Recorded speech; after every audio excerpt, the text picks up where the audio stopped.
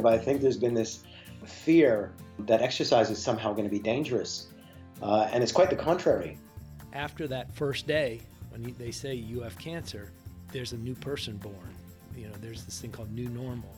I think they don't really maybe understand how much it's going to help them. Each patient and each survivor is going to be experiencing different side effects, different experiences. The positive is that it's never too late. Welcome to the REACH podcast, where you'll hear from researchers, doctors and patients themselves on how exercise, nutrition and lifestyle behaviours can reduce cancer risk and improve survivorship. I'm your host, Kieran Fairman.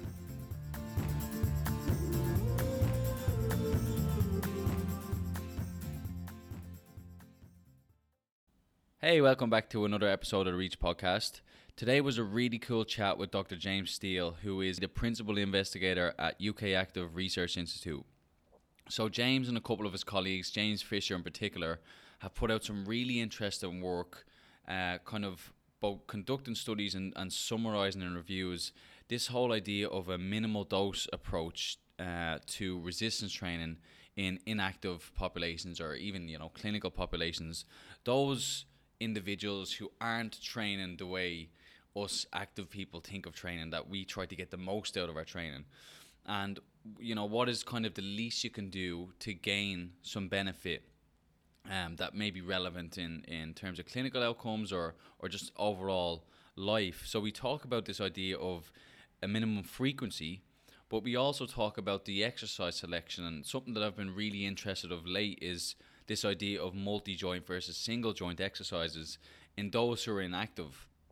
And those who train people, if you give something like a bicep curl and people say, well, should I hold my hands, to the sides, or should I hold my hands in kind of the supinated grip? For elite bodybuilders, maybe that makes a difference, but for people who are inactive, doesn't really make a difference. You can take that one step further and go, if someone is doing 5 to 6 compound exercises, does the addition, aside from correcting some sort of imbalance or movement dysfunction, does the addition of these smaller single joint exercises actually confer any benefit? So, the work of these guys have really done a lot in recent years to change some of my perspective on how resistance training could be prescribed and delivered. But they also talk a lot about this whole idea of measuring effort and the impact of that in terms of what the resistance exercise prescription looks like, in terms of people who think they have X amount of reps left in the tank tend to actually underestimate that, and they could have potentially a lot more left. So again, it's a really interesting conversation there. And we kind of have this more broader conversation and a really interesting one on the difference between population guidelines of physical activity and actual implementation science in figuring out how to get people to reach those guidelines. If you've seen a lot of, a few different countries now have released or are going to release different physical activity guidelines, and have kind of consistently been dropping the standard or the minimum standard people should approach. And we have this kind of really interesting talk about should the guidelines stay as they are and maintain the standards that are required for certain amounts of fitness, while also and concurrently figuring out from an implementation perspective how to get people to reach those guidelines. We talk about this whole idea of how people respond to guidelines, and some people are put off, some people are encouraged, all that type of stuff. So really cool conversations across the board. James is a very busy man and expert in a lot of these areas. So I really appreciate his time and insight. And for all you listeners, sit back and enjoy, and we'll catch you next time. So yeah, as I said to you offline, I really appreciate and admire the work that your group has been putting out over the last few years. And it's done a lot, particularly with this kind of minimal dose approach in challenging my previous perspectives on how training should be designed, but also I think the broader field in general. So before we jump into all this stuff, give us a little background about who you are, what you're up to, and how you got interested in this space. So I first kind of got interested in sport and exercise more generally growing up. I was, as we were just discussing, an athlete, albeit not a very good one. Myself, growing up, I played basketball and ran track, and still try to do so nowadays. I did my undergrad in applied sports science from 2007 to 2010, and then went straight into a PhD, which was focused on exercise applications in chronic low back pain, looking specifically at a kind of minimal dose resistance training type approach in that population. So I did my PhD. It was throughout my PhD that I started working closely with my colleague James Fisher. And we both had interests primarily in resistance training as an exercise modality. And we're kind of, reading a lot of the literature at the time and questioning a lot of the kind of, traditional paradigms and the quality of evidence they were based on, and so on and so forth. And so I finished my PhD in 2014, and I spent a few years, spent 3 or 4 years lecturing full time and researching as well at Solent University. And now I'm actually in the just over a year ago, I switched to a kind of fractional contract here at Solent University. So I've got an associate professor post here where I just focus on research and supervising PhD students. And now I'm also a principal investigator for UK Active's Research Institute. And UK Active is a not-for-profit body here in the UK that focuses on physical activity. So they're kind of a sector-based organization, and I now lead the Research Institute there. But it's been interesting evolution, really, because I feel like in a short space of time, I would have traditionally called myself an exercise physiologist. That was my primary interest. My PhD was a mixture of kind of exercise phys and biomechanics. I did a lot of work on gait analysis and stuff in my PhD as well. So had kind of heavy phys biomech background, but over the past few years have, as a result of kind of tangential interests around those areas, particularly with respect to resistance training, and as we mentioned offline, my kind of interest in this role of effort, defining it, understanding how to measure it, what role it plays in exercise. I feel like I've kind of branched out into psychology, perceptual motor skills based stuff as well, and nowadays I feel like I'm kind of lost without a discipline. so now I just work on the stuff that interests me and focus more so on the kind of the research methods, study design, statistics, and figuring out how best to answer interesting questions. That's huge, and certainly you've been making a lot of strides, particularly in the whole push to develop more rigor on what we do. Let's backtrack a little bit. Let's start talking about this minimal dose stuff. And I suppose to talk about it, let's clarify what you mean by a minimal dose approach in terms of program design. Okay, yeah, so that's a great question. I think, traditionally most people have focused on the question of, what's what do I need to do to get to maximize response, to get the greatest response I can for whatever outcome it is they're interested in. And most of the time for resistance training, that's strength, hypertrophy, etc. Now, I think, as you discussed kind of previously with guys like Ian Lahart and stuff, the quality of evidence in our field in general is not great. A lot of it's small samples. A lot of it is, inflated estimates of effect sizes based on those small samples, and there's a lot of coaching folklore and all sorts of kind of confirmation bias that goes into studies that are designed, how they're interpreted, and so on and so forth. And so I think there's there's no one's really sort of like looked at it and asked the question of what is the minimal I need to do to be able to actually get a meaningful change in these outcomes, as opposed to the question of what's the maximum I can get away with, so to speak. And from my perspective, I originally came at the question of the kind of minimal dose from the idea of looking at the quality of literature and deciding whether or not I really felt it supported some of the more traditional approaches that people argue for, which are typically higher volumes, higher frequencies of training, etc., to optimize outcomes. And I felt that the evidence base isn't as convincing for those kind of recommendations as it seems.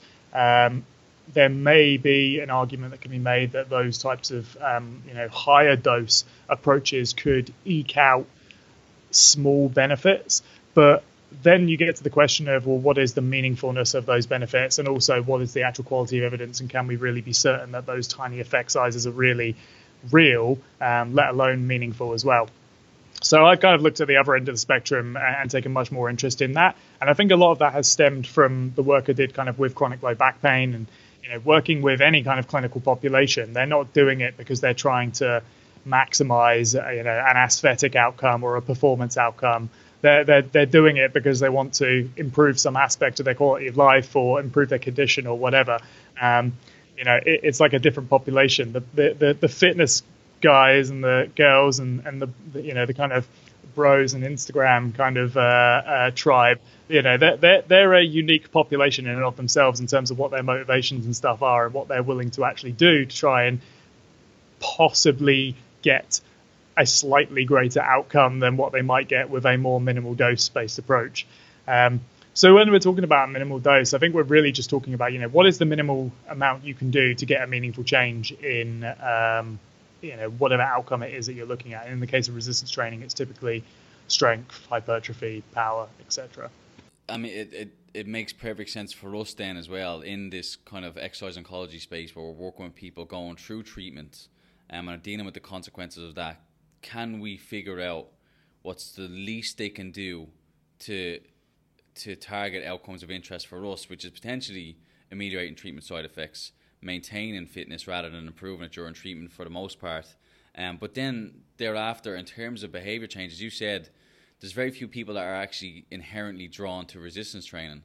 So if their option is, well, I have to do 3 days a week or nothing, can we give them a 1 day a week approach kind of thing?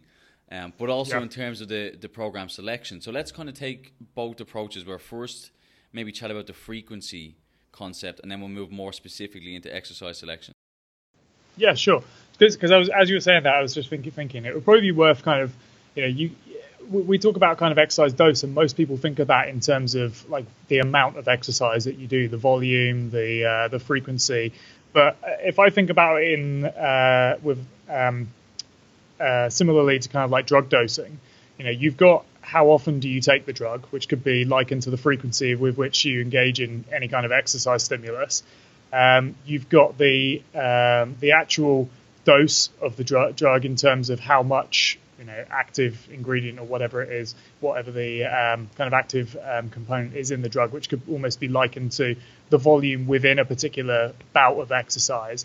But then you've also got the actual kind of quality of the active compounds as well, what the kind of pharmacokinetics of it actually are, which I suppose you could almost liken to the actual quality of the exercise stimulus within that bout, irrespective of the volume and the frequency of it and so on. And so when I think about it like that, I think of it in terms of, you can broadly speaking break up the exercise and stimulus into when you do it, what is the quality of what you do, how much within that individual bout do you actually need to do, and how frequently do you need to actually take that medicine, so to speak, to maintain, gain those benefits. I love that because I've heard exercise and I've done it myself in terms of comparing it to a drug, but that level of detail and the comparators across is really, really interesting, particularly with the quality.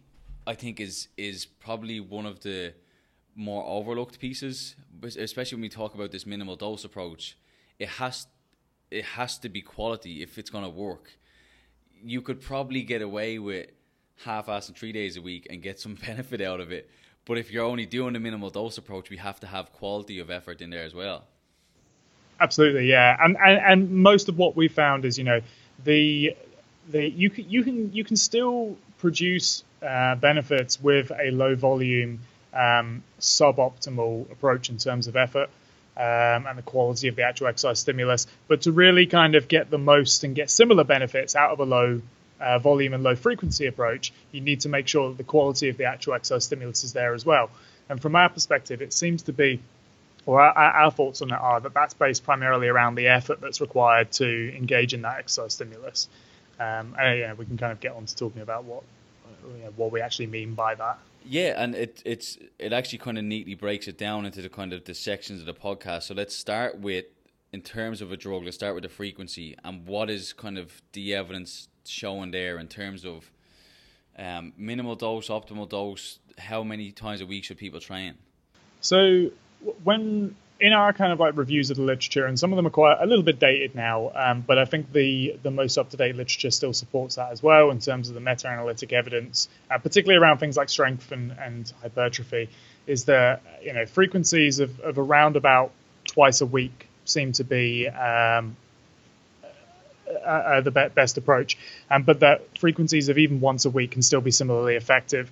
Now, whenever I'm looking at a lot of this evidence, I also try and think about how do we actually take that and use that data, which really is about efficacy. Does a particular manipulation of the exercise dose work when we kind of do it under supervised controlled conditions in a research-based setting versus effectiveness? You know, if we tell people to go away and do this, how well does it work? And from experience in running kind of unsupervised exercise interventions, if you tell people to do it once a week and they miss a week, then that's a big chunk of dosing that they've suddenly missed out on. Whereas if you ask them to do it twice a week, even if once a week is going to potentially produce similar benefits for them, they're more likely to maintain, an adequate dose of exercise in terms of the frequency with which they engage in it if they're doing it twice a week. And like you said before, it goes towards potentially forming longer-term behavior change as well if they're doing it more frequently and making it more of a kind of part of their routine and habit. So I tend to look at a minimal dose approach being 1 to 2 times a week, but in terms of recommendations, I tend to err towards twice a week. And I think that's in keeping with what the evidence suggests is optimal. Any more than that is unnecessary, and potentially you start getting to the point where, depending upon the volume of sessions and the effort as well, there could be overtraining as well, particularly in a clinical population. So this is interesting because there's a lot of interesting evidence in the weight management literature in terms of how quickly people need to see changes to kind of sustain their exercise program, particularly in weight loss. Like, how quickly do you need to see weight loss to maintain the program? So we're obviously talking about body composition changes and muscle strength and hypertrophy. Is there a time course of change then? If you're doing 3 days a week versus 1 day a week, are there times where maybe we would try to start with a more rigorous or more frequent program and then phase out towards kind of the minimal dose? So I think that's a really good question. I think I don't really think we've necessarily got any kind of hard and fast research to support any recommendations around this. But I think just purely from a practical perspective, because as you said, when you're looking at a minimal dose-based approach, you have to ensure that the quality of the stimulus is there, and that quality seems based primarily around ensuring that there's adequate intensity of effort in the exercise bouts. The problem is when you're taking someone, particularly in a clinical population, who's possibly been sedentary and they're unfamiliar with performing any kind of exercise, if you suddenly throw them into even a low frequency and low volume of training but at a high intensity of effort, they may not react quite well to it. They may not like it. Most high effort exercise, although there are variations which can reduce it, will be associated with high levels of discomfort as well. And so that can potentially have a negative impact on the effective response and their enjoyment of the exercise bout as well. So and actually, I forgot to mention this at the start. I'm currently actually involved in some work around in the exercise oncology space. An organisation called Greater Manchester Cancer has got a large pot of funding to deliver exercise prehabilitation and rehabilitation for a variety of different cancer populations that are undergoing surgical treatment. Very cool. So Ian's involved in that as well as some colleagues at Manchester Metropolitan. Brilliant. Looking at designing the exercise interventions and also how we're going to potentially evaluate the outcomes in those patients as well. And so we actually had a meeting a couple of weeks ago to kind of discuss an evidence-based yet pragmatic approach to how the exercise should be formulated. Because actually, in terms of the time frames over which they've got to implement this exercise, they in essence have 3 weeks with which to deliver an intervention from being referred for surgery to them actually, ending up on the table and undergoing that surgery. And so we talked about this idea of a progressive introduction to higher intensities of effort, in which you can initially start off with a higher frequency and volume over the first week and taper down both the frequency and volume, but increase the intensity of effort over the second week and into the third week. And then ensuring, obviously, that you have a sufficient period of time between the final session and them actually undergoing the surgery as well, so they've got time to recover from that bout of exercise. But from a practical perspective, it's really tough, and I think you need to kind of take into account all these other kind of little components, rather than necessarily just going, well, this study suggested that this frequency was best, so let's go with this. So it's a really good question, and that's where the kind of art of it comes in a little bit as well. Yeah, and I'm really glad you mentioned this whole idea of affect. So affect, affect relates to this idea of pleasure or displeasure in response to a stimulus, and what we're talking about is exercise. So there's really, fairly strong evidence that indicates that the affective response, or the amount of pleasure or enjoyment someone gets out of a session or displeasure, is very indicative or predictive of how well they will stay active or continue to participate in activity. So from a behavior change perspective in clinical populations, even outside of treatment, you're looking at long-term behavior change. Critical that those first few sessions are primarily centered, from a behavior change perspective, are centered around enjoyment and making sure they're comfortable. But you present a really interesting dynamic there, and the challenge of prehab is not about long-term behavior change. It's about trying to literally, again, maximize some sort of level of fitness to where they can potentially buffer side effects. So it's interesting, the parallels of how we look at, or even contrast to how we look at how to design programs based on that time course during or after treatment. Yeah, I think in those circumstances where you're looking, for example, at prehabilitation prior to surgery, that is probably a period of time where you don't necessarily want to just kind of like throw the whole sort of like affective response, enjoyment of the exercise, and those kind of softer components out the window. But I think it's obvious to both the clinician and probably the patient themselves as well that there are outcomes that need to be prioritized in that respect, and they're already going to be undergoing quite a grueling treatment anyway.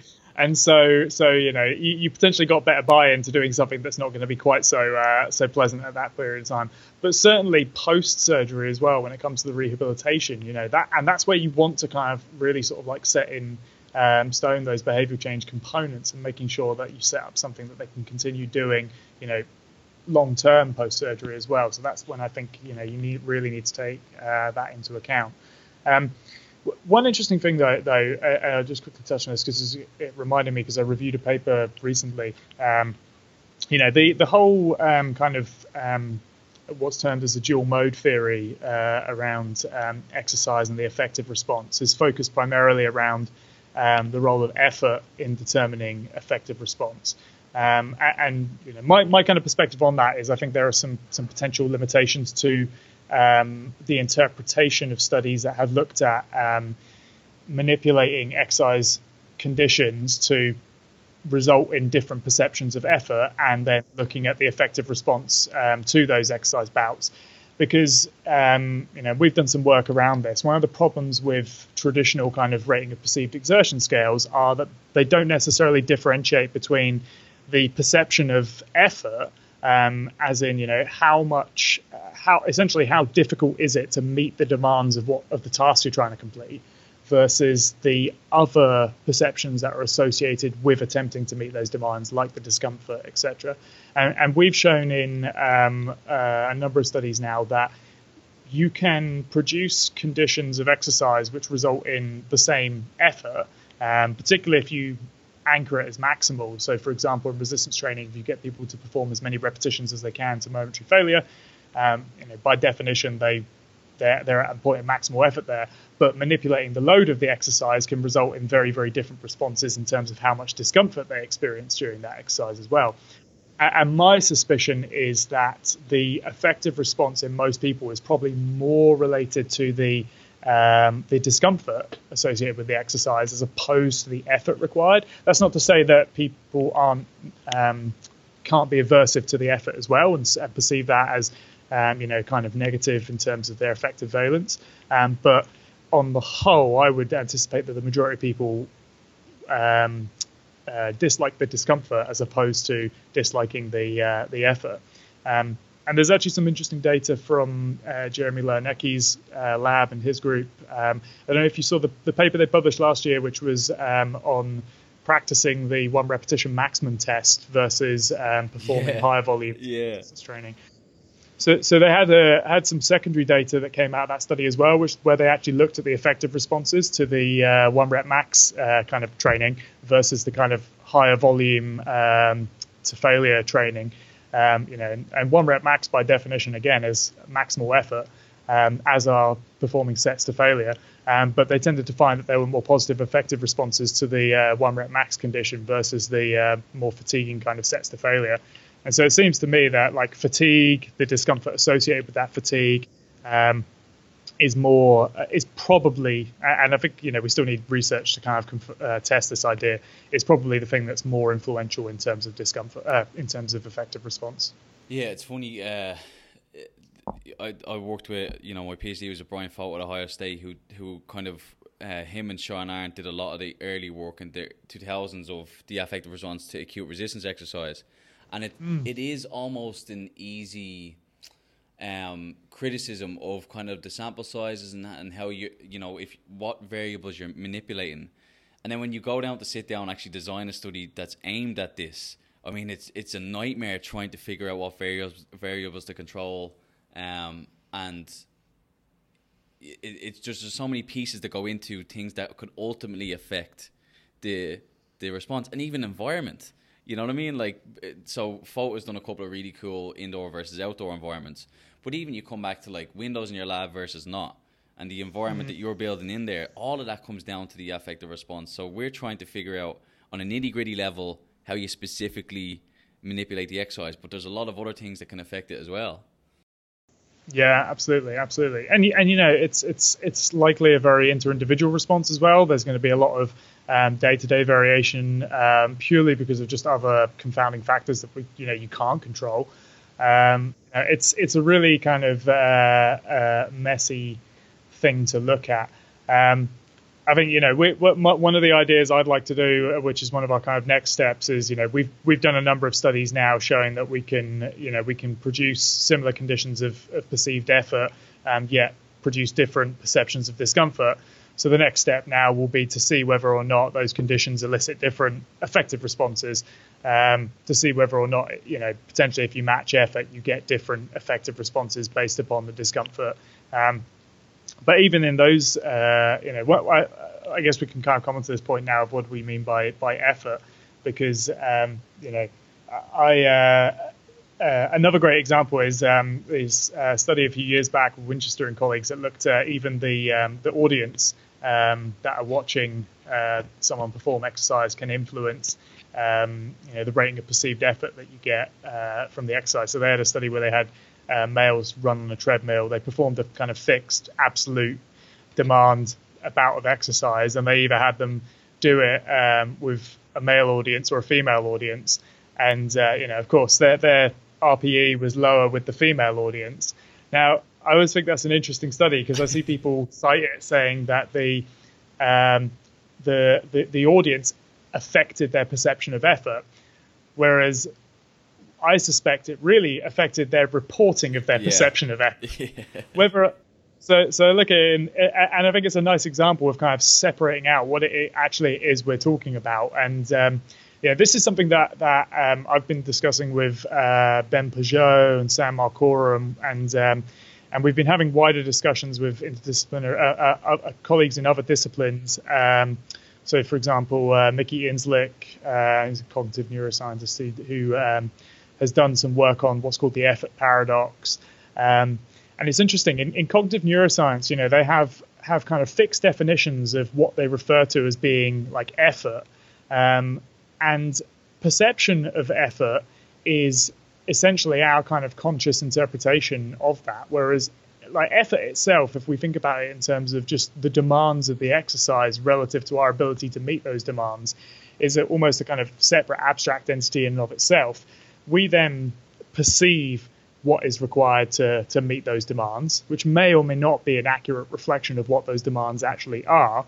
And then we also are asking participants to give a rating of that and hoping that they're being honest about it. So that there's all these kind of like steps, and I find it a really interesting puzzle, because there are lots of things that I'm interested in, questions around that. It's, how do we define effort? How do we manipulate actual effort? And then what impact does that actual effort have on behavior, adaptation, etc.? But then also the perception of that effort. What impact does how accurate is the perception of that effort in terms of what the actual effort is? How does the perception of effort, even independently of the actual effort, affect all these things? And there are all these kind of questions that layer on top of one another that become really, really difficult to try and sort of answer. It's interesting, isn't it? Even, come back to kind of like value expectation and when they're reporting this, and how much do they think it's important to be as accurate? And so I was, I tell people I used to work for the Columbus Crew. I did clean the protein shakers for a year, but I was strength and conditioning intern with the Columbus Crew, and we had daily, subjective scales of sleep quality, all that type of stuff. And these guys every day come in and just stick a 5 on, because it got to the point where it was too frequent and they didn't see the value and they didn't see any changes. So it also brings back into this idea of making sure that they understand the value of it, and maybe there's a frequency perspective there in delivering this information and getting it from them. Yeah. And there are so many things. Even the instructions around the scales are really important as well. And I've been quite critical, for example, around the RPE, traditional Borg RPE scales, because most of the descriptors can be interpreted kind of colloquially by a lot of people as being referring to elements of which I would probably use discomfort as being a more accurate term. Particularly when it comes to their applications in resistance training, they use descriptors that refer to the perception of load and how heavy the actual items being lifted are, not necessarily the effort. So they're useful if you're doing kind of single lifts, but once you start to introduce fatigue, and then the perception of load can still be the same. Gavin Buckingham has done some really nice work on the size weight illusion, and you can quite clearly see in some of his work that people can differentiate between how heavy items feel and how much effort is required to actually lift them, as being kind of almost two separate perceptions. And we've shown the same applies for discomfort. So there's all these kind of different perceptions that people experience during exercise, and I think they all kind of uniquely can in their own individual ways influence the effective response that people have to exercise. And another interesting question would be, to what extent are these individual kind of perceptions contributing to the overall effective response? And is there one that is more or less kind of weighted in terms of that net effective response? Or how do people kind of allocate their kind of valuation of these different kind of perceptions as well to kind of form that net effective response? It all gets really messy and complicated.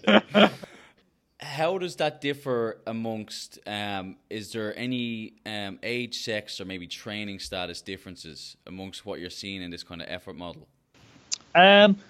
So far, at least in terms of what we've looked at, we haven't really seen anything kind of that sticks out as saying there are certain populations that really kind of differ in terms of this model, particularly when we're looking at the way I've kind of explained, which is differentiating what the actual effort required is and manipulating tasks based upon that, and so that we can kind of understand what people's perceptions of that effort are. I'll give you an interesting example. We did a study with some colleagues in Germany, which we published couple of years ago now, 2017, I think, where we looked at people's ability to predict repetitions to failure. And that was done in a large sample of participants with a range of different levels of experience. So it ranged from sort of like literal, like untrained newbies to I think the max, the group with the highest experience had over 2.5 years of resistance training experience. And it looked as though cross-sectionally there was a kind of slight increase in terms of their ability to predict how many reps they could do to failure. And so, therefore, from our kind of model, accurately gauge and perceive what the actual effort required to engage in those conditions actually was. But we're currently working on publishing it at the moment. We've got 2 deception studies where we've essentially told participants that we're assessing the reliability of what we've termed the self-determined repetition max, which is telling people to stop 1 rep short of failure. So they've done the maximum number of complete repetitions they think they could do. But in those conditions, because they don't try the next rep once they think they've got the max, they don't actually know whether they've got to failure or they've got to a self-determined rep max or not, because unless they try the next rep, they never know whether they could have completed it. So really, it's their kind of closest prediction to how close they can get to failure without actually failing, versus the between-day reliability for conditions where they actually went to failure. And so we recruited subjects thinking that they were doing a reliability study, when what we were really doing was actually comparing the predictions to their actual reps, repetition maximum from the set to failure. So we did a couple of replications of that with 2 slightly different designs. And interestingly, when we use that kind of model rather than the kind of previous one where we got people to just predict it and then got them to do a set, so their predictions were probably based on past experience, we found that people were just under predicting by way more than we would have liked them to. I think off the top of my head, it was something like an average of like 2.5 repetitions out in terms of their accuracy of prediction. I'd have to look up the actual values to try and remember exactly. But yeah, it was pretty bad. So what, obviously when we're doing all this stuff, we have to have the bigger picture stuff. So where do you see this going, and what do you hope to come out of it in terms of this effort-based, maybe it isn't an effort-based prescription, or what are you hoping to get out of kind of this broader area of research? Okay, that is a really good question, because I've been asked this before, because some of the stuff that we're doing, I think, I think a lot, some of the kind of questions I've been rolling around in my head and kind of tackling with can seem a bit almost like toy problems. Like it's hard to see what the kind of ultimate application in terms of, say public health approaches to physical activity, clinical approaches, clinical applications of exercise, etc. But I think there's a necessity to really nail down some of the actual variables we're interested in, what our definitions of those are, making sure we agree upon those, making sure we agree upon how to measure them accurately and stuff before we can really sort of move out to understanding what the impact of those variables are, and then starting to think about the applications. So I think on one end of the spectrum, there's I really want to sort of nail down a real kind of scientific, objective kind of understanding of these things at a basic level. On the other end of the spectrum, though, in terms of what is the kind of ultimate goal, I think one of the things I perceive there to be is because now a lot I find I'm involved more and more in the public health end of the spectrum, and the public health academics and those who work, within public health organizations and government organizations and so on, there's this acceptance that already physical activity is good, de facto. Nothing else needs to be said on that. And so the approach has shifted towards just how do we get people more physically active. And it's almost like they've completely forgotten about the idea of what we were talking about at the start, which is what is the actual dose of physical activity. And maybe that's not entirely fair, because they do to an extent think about the potentially volume of exercise. Most of the physical activity guidelines are based around accruing a minimum volume, and there's some, reference to the quote unquote intensity of effort in terms of moderate to vigorous physical activity. The problem is, all of this is done in such a kind of simplistic manner that it seems to me as though there is a shift towards getting people to do anything and anything we can get them to do. And my worry is that because there is no focus on the quality of the exercise stimulus or the physical activity that people are engaging in, that we're going to get to a point where we just figure out what people like to do is something that's not particularly effective in terms of producing the health outcomes and things that we want. Now, that's not to say that's the only reason to engage in physical activity and exercise, but I think if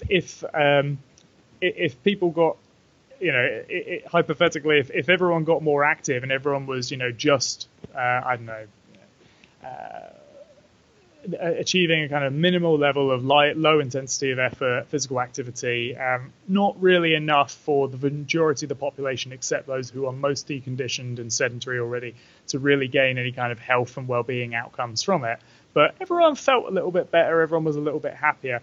But yet people were still suffering from chronic disease and et cetera, et cetera. I'm not sure many people would look at that and go like, oh, yeah, that was a really successful physical activity campaign. We've really, got the most out of what we can there. So my kind of thoughts are I want to get to a point where we can try and figure out what is the dose of physical activity that is going to maximize effectiveness? So what is the dose that's going to translate efficacy into the most effectiveness when we get to that kind of population level? Because some of the exercise interventions that we think will be most efficacious when we look at them under kind of controlled, supervised settings where we know that people are performing the exercise in the way we expect them to do it, in the dose that we've prescribed, they won't always translate into making recommendations to do that and everyone actually following them. So we need to find that kind of middle ground which maximizes the effort that people are willing to engage in to maximize the health outcomes. So really that's kind of the approach, and I think people need to pay more attention to the effort required, and rather than just going, it's hard, people don't like it, therefore we're going to focus on how to get more people walking. We should be also saying, well, why don't we try and figure out approaches to try and see what people are willing to do in terms of higher effort exercise. It's funny. So I was researching a lot of your papers and going more in depth as we were prepping for this, and I found your paper, The Higher Effort Paradigm for Public Health. I actually reviewed that paper, and I remember... Did you? Yeah. I remember... Excellent. And it was all thumbs up. I was like, this is unbelievable. This is stuff that... Because, hot take or controversial opinion, I was disheartened to see the new guidelines for physical activity drop to 10 minutes. And just again, it's kind of like... It's funny because we're talking about minimal effective dose and like, well, if they're not going to do anything, encourage 10 minutes. But at the same time, you hit the nail on the head there with there's a certain level that we just have to say, like, it might be hard, but if you do this really high quality work for a little bit, you can chill then. Whereas we keep dropping the bar, and it's the equivalent of saying, well, we just now decided that BMI is for obesity is now 40, so no one's really obese anymore. Like, we can't just arbitrarily change our requirements for what's effective. Yeah, I mean, yeah, you can get into a whole debate about it, but it's just such an interesting battle that I have in my own head in how that public health message goes out. I think what we need more public health academics who are clued up on just fundamental kind of basic principles of exercise physiology. And at the same time, we need more exercise physiologists who are more clued up on, elements of behavior change and public health interventions and so on. So one interesting thing is the new guidelines, CMO guidelines in the UK should be coming out at some point this year. And I was involved in the adult expert working group and reviewed the majority of the literature that went into the report regarding resistance training recommendations. And I say resistance training recommendations because, as you know from that paper, I don't like the idea of calling them quote unquote muscle strengthening activities, because I've yet to see a meta-analysis on the effects of gardening for improving muscle strength. or even just a single arm prospective trial with 10 people. There's going to be more emphasis, or we've argued that the CMOs should place more emphasis on the resistance training component. Whether or not that all of this goes into, these are our recommendations to them with respect to what they should make the recommendations. The focus is on providing more specificity about what people should do and what the quality of that should be, and it fits in very well with the kind of minimal dose approach that we've talked about. There's also going to be the inclusion we've argued that there should be the inclusion of high intensity interval training based approaches as well as an option, which I don't think the Americans included in their latest one. I think they excluded that. But we've argued that should potentially go in as an addition, because part of it comes down to increasing reach as well. Because admittedly, there are some people who aren't necessarily going to want to do, what would be quote unquote optimal, and getting them to do anything is probably better than nothing. But it's like you say, it's almost this like lowering of the bar. If we just keep on lowering it, eventually we can say everyone's meeting the guidelines. But then at some point, the guidelines don't really mean a lot. And that's not to say that low doses in terms of both volume, frequency, and quality are not better than doing nothing. But it's to say that we should have some like bar that we're aiming for in terms of what we would really want people to be doing, and then efforts should be being made to try and push people towards that. And it was interesting. The Dutch recently did reviewed their guidelines as well, and we had an interesting talk from one of the Dutch team last year, and she made the point that they almost don't care whether or not the Dutch people know what the guidelines are, because the guidelines are almost just a set of kind of like they're almost like a yardstick to say, right, this is what we think people should be doing.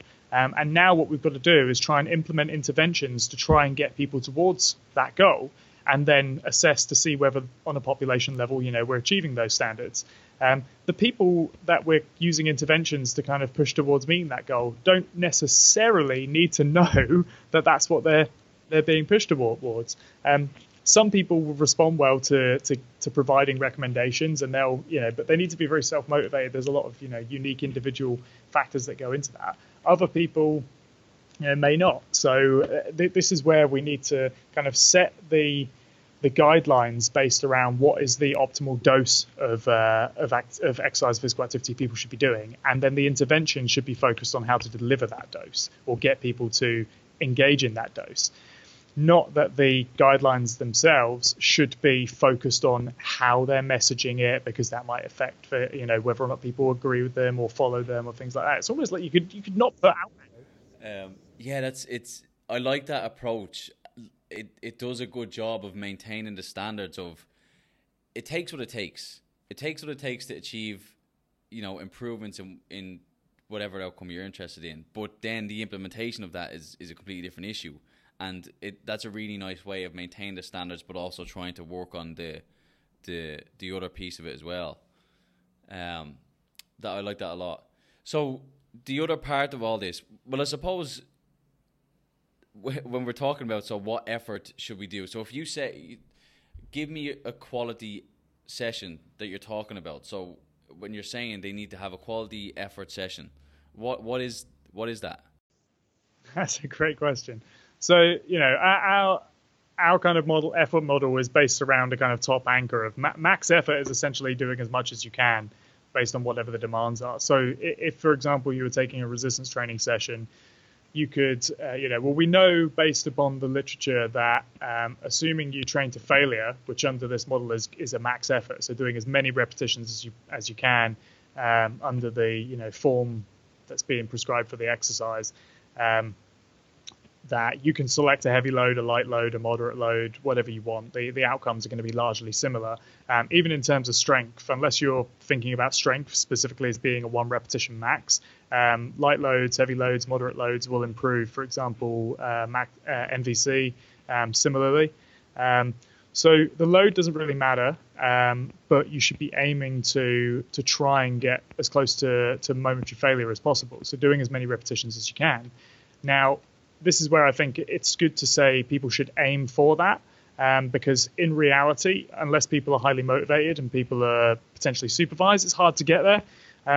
There are ways of making it easier to get there, which is to say if you pick a heavier load, you're more likely to reach failure because you're less likely to experience discomfort, which will cause you to cease exercise prematurely. So you can kind of try and manipulate the outcome, the load of the exercise to try and reduce discomfort and try and maximize effort. In terms of volume within the session, we've I think the majority of evidence would support that single sets of exercises are more than adequate to produce improvements in strength, hypertrophy, etc. And in fact, a relatively low volume approach of sort of 5 to 10 sets per muscle group per week can be adequate for that.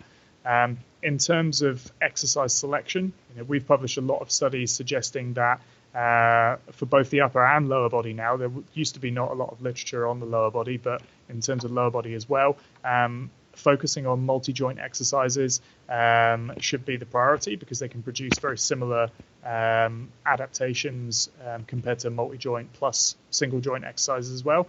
So you can reduce the amount of exercises you need to do by focusing on multi-joint exercises which target multiple muscles in one exercise. As we said in our kind of minimal dose paper, which was aimed at kind of exercise prescription for the elderly, and I think this applies to younger adult populations as well in terms of like a minimal dose. Really, you should be including an upper body pushing movement like a chest press or an overhead press, an upper body pulling movement like a pull down or a seated row, and a lower body compound movement, multi-joint movement like a leg press or potentially a deadlift. You can kind of pick and choose what exercise you want based upon orthopedic limitations and other preferences and things like that. But focusing on a kind of core set of those exercises, kind of an upper body push, an upper body pull, and a lower body multi-joint exercise. Really that's kind of your core kind of essential minimal dose within session, a single set of each of those exercises. And you can add in other ones as well to try and up the volume ever so slightly. And for example, if you were doing, say a chest press, an overhead press, a seated row, a pull down, or free weight versions of these. It doesn't need to be on machines. It can be free weights. It can be body weight. It really makes a little difference. And possibly like a leg press or a squat and a deadlift or a like a trunk extension based movement, and performing that twice a week, you're kind of hitting what kind of evidence-based guidelines are around weekly volume in terms of approximately 10 sets per muscle group per week, frequency twice a week, the volume within those sessions, 1 set per exercise, and the quality of those sets in terms of trying to push yourself to a maximal effort, which by our model is kind of training to momentary failure, that point where despite trying as hard as you can no longer continue performing the exercise. And the key there is really sort of like attempting to perform it. So every time you complete a repetition, my kind of coaching cue whenever I'm working with participants in studies is to essentially say to them, every time you complete a rep, attempt the next one. And unless you attempt the next one, you don't know whether you've actually got to failure or not yet. And so that works as quite a useful cue, I think, because people will then, if they're training unsupervised and on their own, they've at least got that idea of like every time they complete a rep, like just try the next one, just try it and see if you can do it. And if you can do it, just try the next one, which I think is quite useful in terms of getting people to push themselves, as close to sort of max effort as they can. What's interesting, because you talk about like this whole idea of the minimal dose approach. I think the the exercise selection is not most interesting, but yeah, whatever. It's most interesting to me, because coming back to either preference or efficacy, you see people doing, you know, some tricep pull downs or bicep curls with 6 pounds, and really in terms of what people in older adults or clinical populations are interested in, feeling good, feeling strong, feeling fit, it's not adding much except for time. You know, as you kind of eloquently put in the paper, you can program stuff to try and correct imbalances and fix movement patterns and things like that. But in terms of improving lean body mass, how much is a 65-year-old man going to get out of bicep curls on top of what he's already getting out of, you know, a strong multi-joint program? Absolutely. And also, again, coming back to behavior change, if they know that they only have to go in and nail these 5 exercises instead of looking at a list of 7 to 9, you know, there's a potential for them to, you know, be more drawn to the kind of simpler program. Yeah, I think as well, from, you know, focusing around effort rather than the kind of, you know, traditional kind of complex, you know, esoteric recommendations that you see from other, you know, traditional kind of textbooks, etc. You know, from my perspective, I think it widens the possible reach of these types of interventions because, like we said, you know, load doesn't matter. So you could go in and you could do gun out press ups, as many press ups as you could if you want. You don't have to go in the gym and do bench press or use a chest press or whatever. You could do press ups, pull ups, or you know, rows using a towel hung over your door, or, you know, whatever you want. You can do it at home, you can do it at the gym, you can go to the park and do it. You know, focusing on the quality of the exercise stimulus in terms of the effort means that it opens up the range of options for how to apply it from my perspective. And of course, you know, in a lot of situations that you're going to want to try and do it in an environment where you know that there is someone who's on hand to potentially provide you with advice and on form, etc. You know, try and reduce the risk of injury. And some people, you know, prefer to do it in like a gym environment. You know, I spent like 3 years just training at home doing bodyweight stuff, and it's only been in the last year or so that I've actually got back into like training regularly, like in a commercial gym. And it took me like 6 months to get used to it. Like, I hated it. Waiting for equipment and, you know, seeing people just like chatting while sat on machines was just, it's taken a while to get back used to that rather than the, like, I can be done in 15 minutes in my lounge. It's interesting. So what are your thoughts then on, if you take effort into this equation, this whole idea of, you know, maybe machine versus free weights and the difference in muscle stimulation or potentially muscle damage and subsequent adaptation?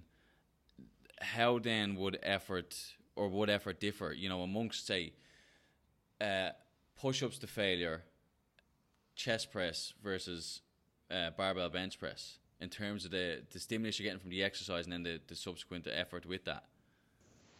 So if you're going to failure in either of those exercises, you know, by definition, you're going to a maximum effort. You're getting to the point where, you know, you try as hard as you can't complete the exercise.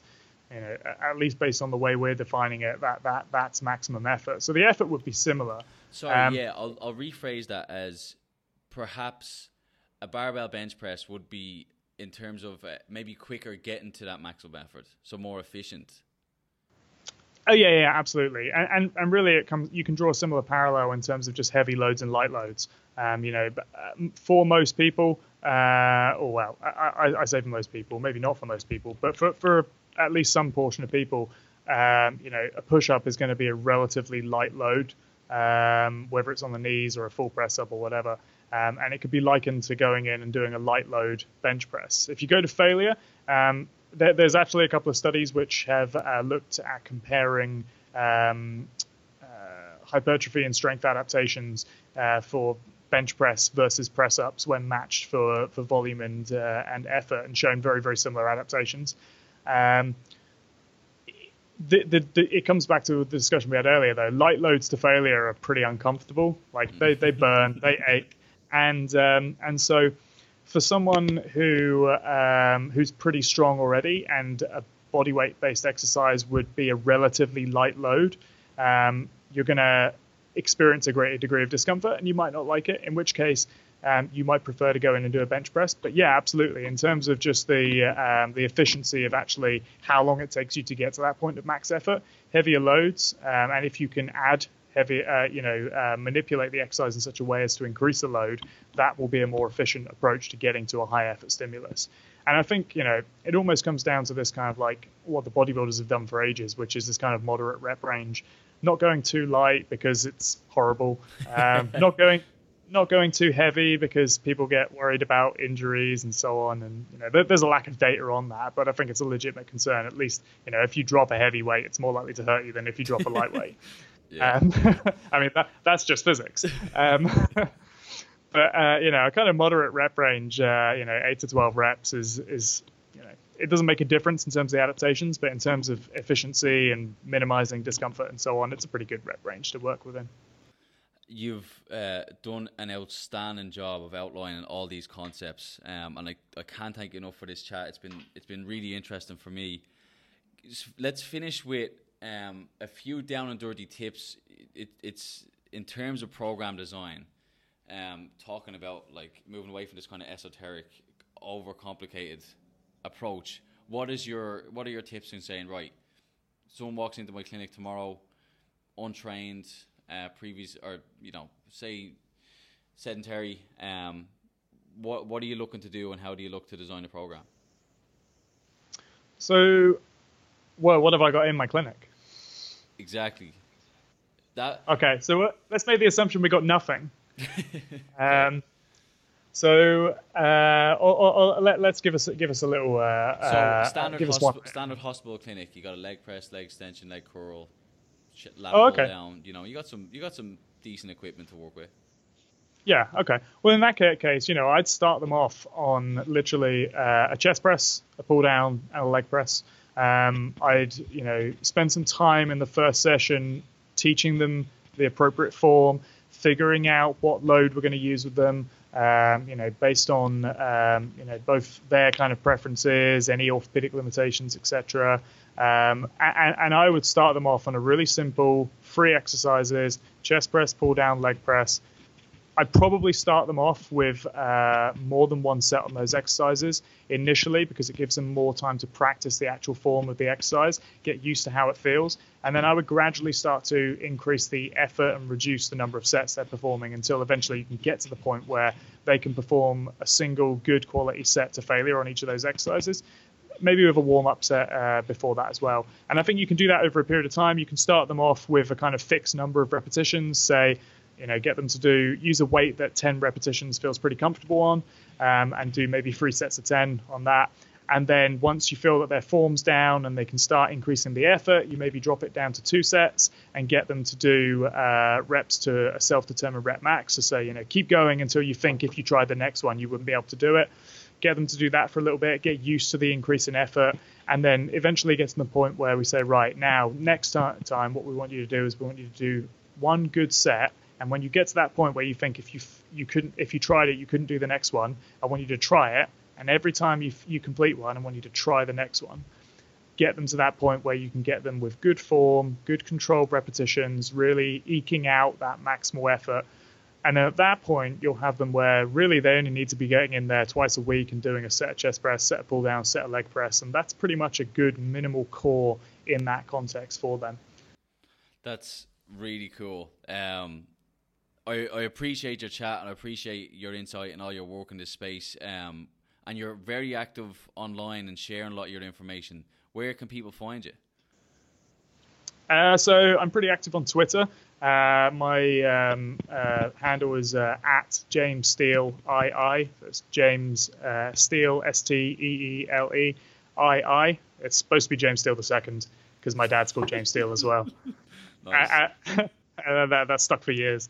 People can email me either at my university address or my UK Active address. The university is james.steele@solent.ac.uk, and my UK Active address is jamessteele, all one word, at ukactive.org.uk.